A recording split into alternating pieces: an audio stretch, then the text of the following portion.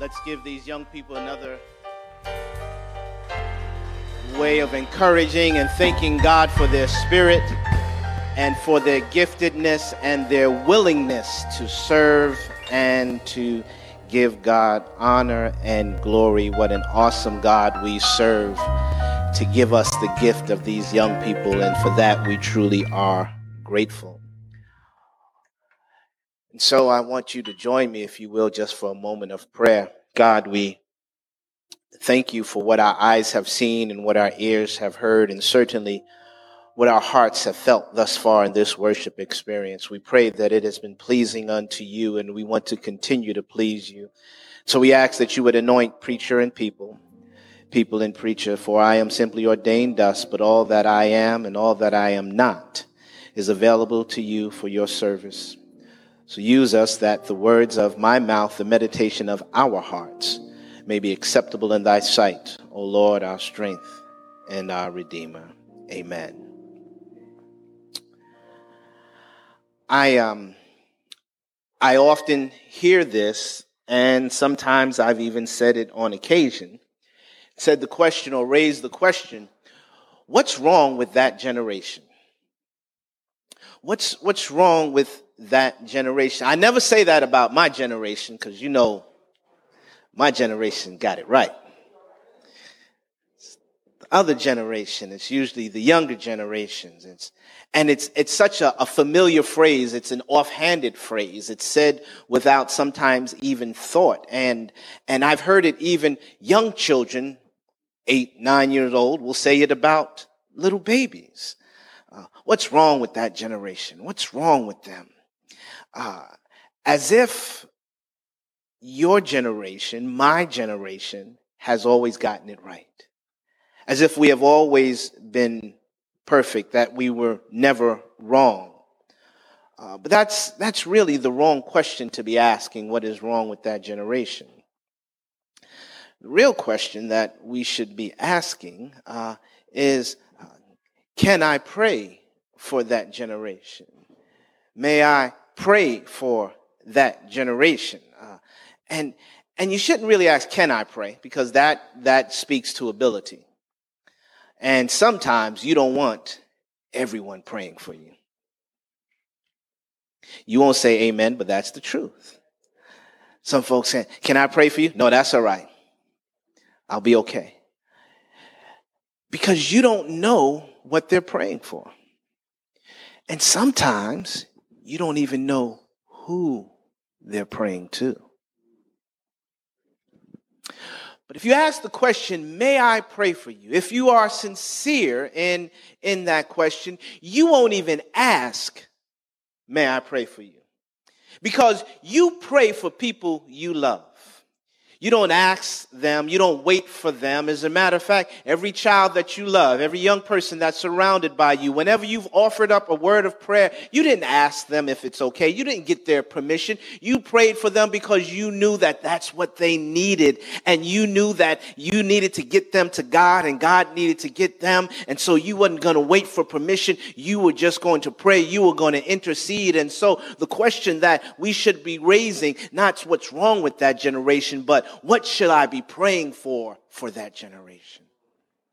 What's the prayer that I should be offering on behalf of them? Because if you love them, then you'll be praying for them.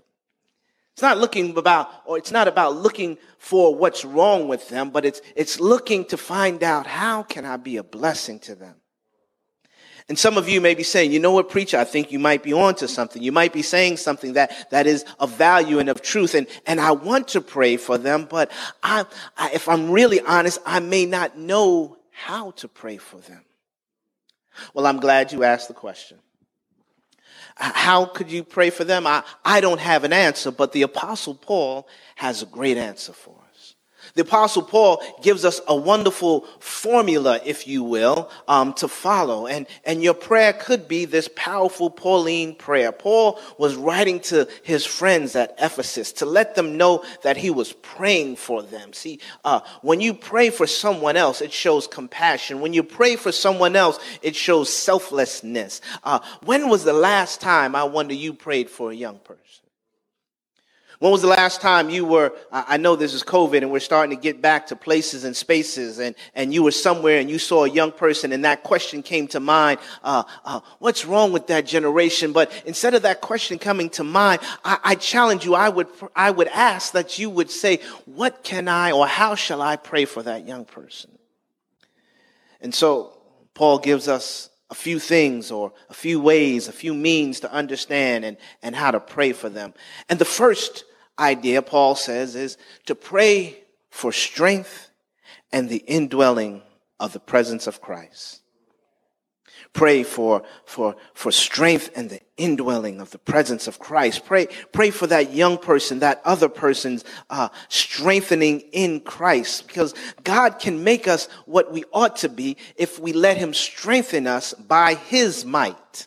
I once heard someone say that we are not as strong as we could be because of inner wounds and inner weaknesses. We are so much stronger than we can be if we allow God to move in our lives. You ever find yourself at your weakest point and you know it was God and God alone? You ever find yourself with no one but God, and then you'll find out that God is able, that God is going to do some things that you couldn't even imagine because you are bright, you're smart, you're intelligent.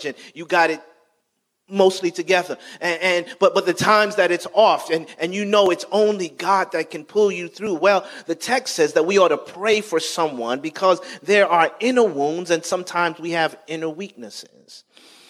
Inner wounds that we tend to hide. You ever trip outside, you're walking down the block or something, or you're in a store and you trip and you fall, and the first thing you do is pop back up.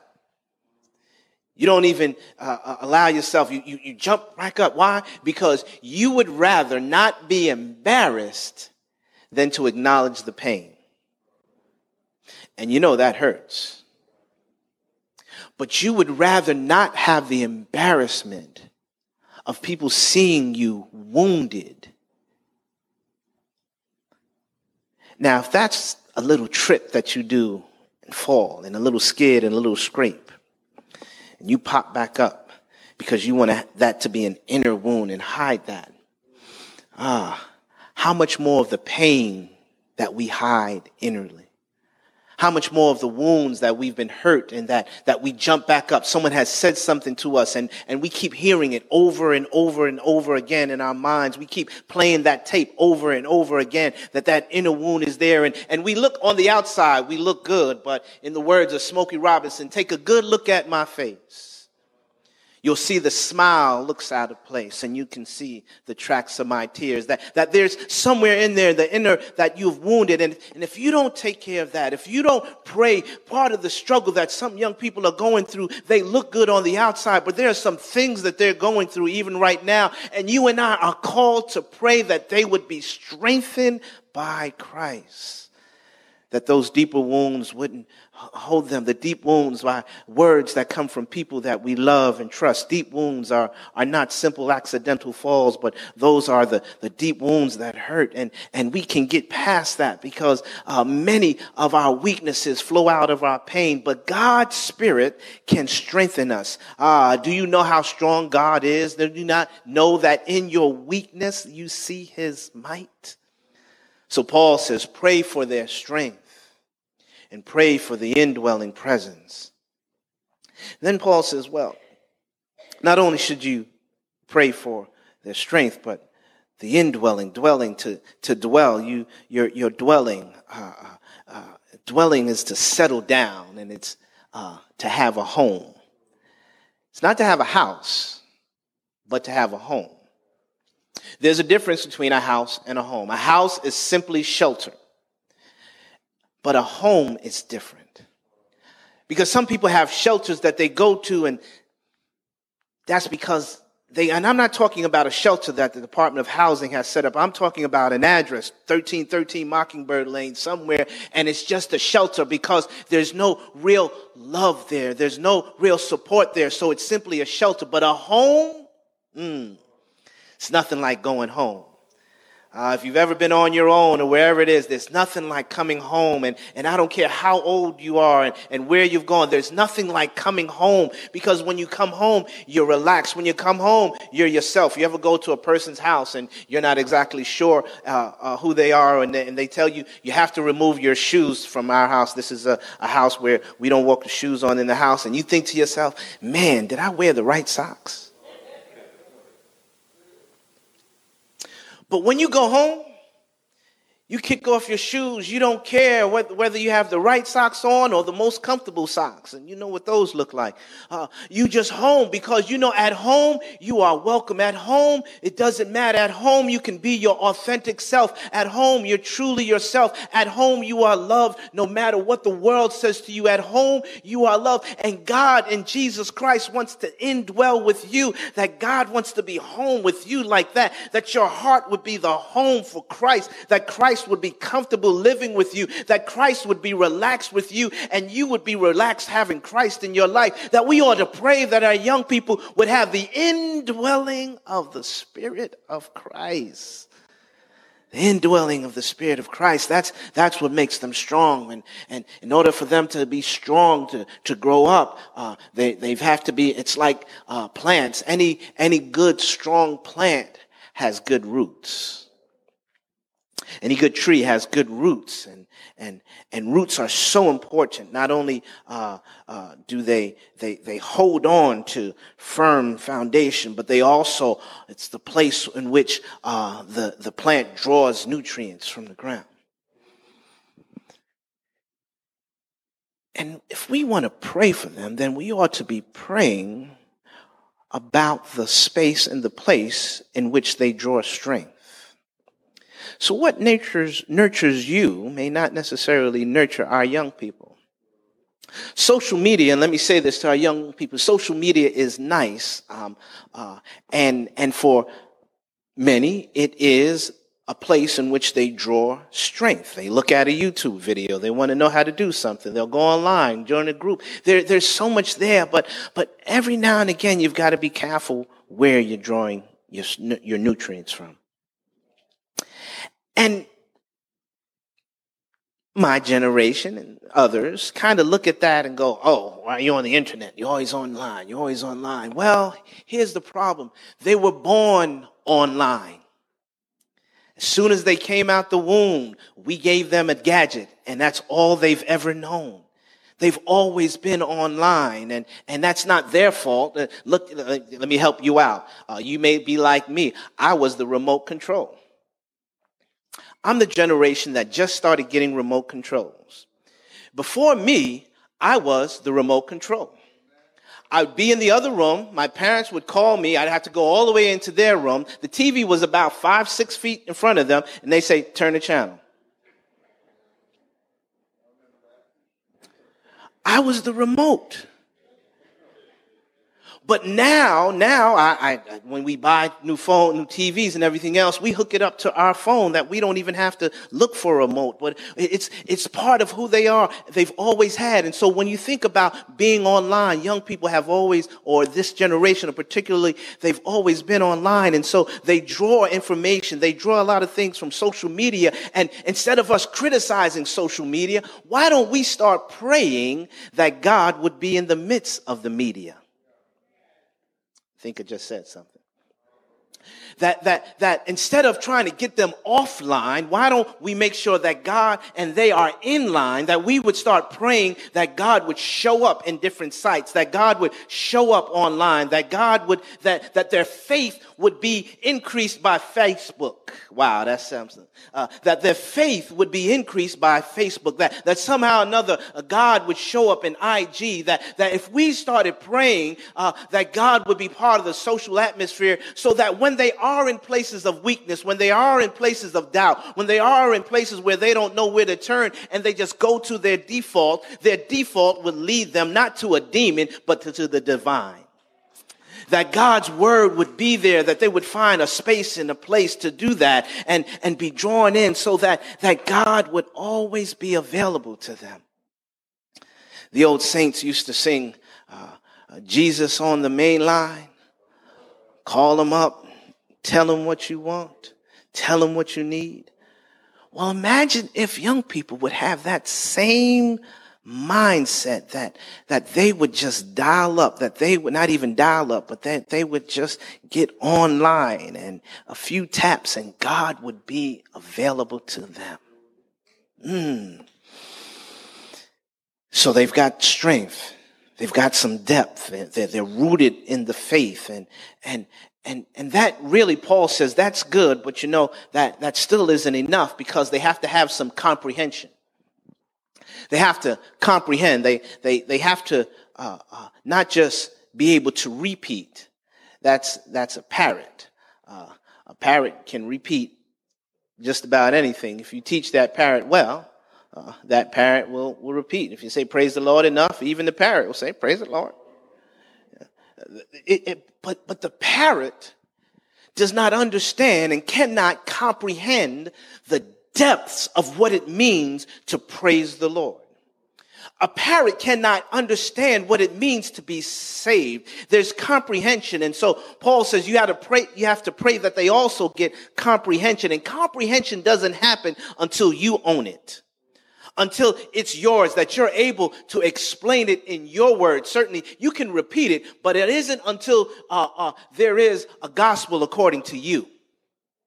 See, Paul and Mark and Matthew and John gave it to us in ways that we understand. But it isn't until we start living the gospel and the gospel starts living through us that people can understand that we take the word of God and the word of God takes us to the place that we start living the word of God. It isn't comprehension until you own it. And all of this is so that Christ's love may be your love.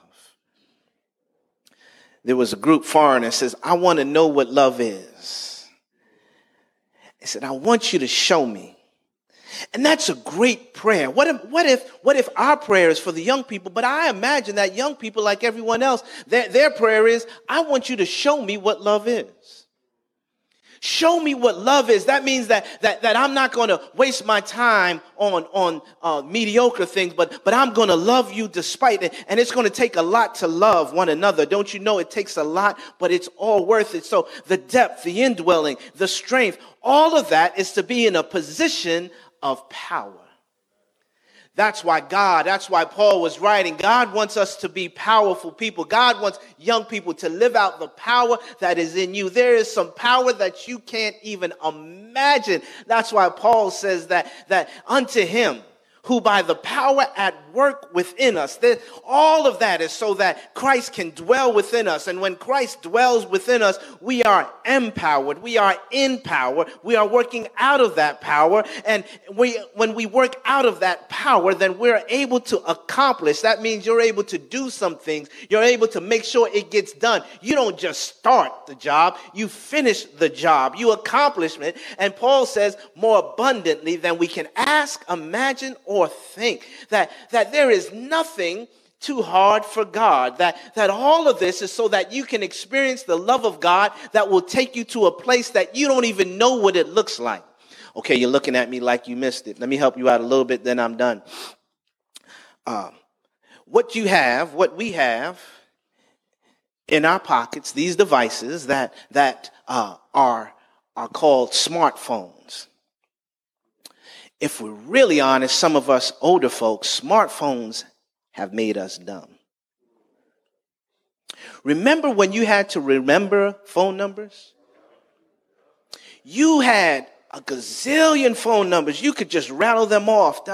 And some of you, if you're really honest, you remembered phone numbers based on the area that they lived in. Jamaica, so-and-so, so-and-so. Hollis, so-and-so, so-and-so. All of that. You knew all of those numbers. Now, you can't even remember your own phone number. But these young folks are able to understand algorithms and able to understand some things that you and I can't even comprehend. And they're just doing so many things above and beyond what you can ask. And if they are where they are today, I can't even begin to understand, again, comprehend and imagine what you're going to look like when 20, 30 years from now, all the great things that God is going to do in your life, all the incredible things that God is going to work through you, all the blessings that we are going to receive because you have been strengthened, because you have been empowered, because you choose to listen to God, because you choose to be used by God. You want to know because you know that you are loved by God. And when you know that you are loved by God, you know that nothing can stop you, that nothing can get in your way. I'm thinking about a song, All the Way Up. You can't help but be all the way up. You can't help but keep going because you know who you are and you know whose you are. See, that's power when that happens. And all of that is so that we can give glory to God. It's not about you. It's about giving glory to God. And you just heard them today. You heard them in worship. I'm confident. Some people say, oh, I don't know about the church. I'm confident about the church. The church will not die because of them. The church is alive because of them. The church is moving forward. God's word is there. And we can't imagine what it's going to look like because here's the deal.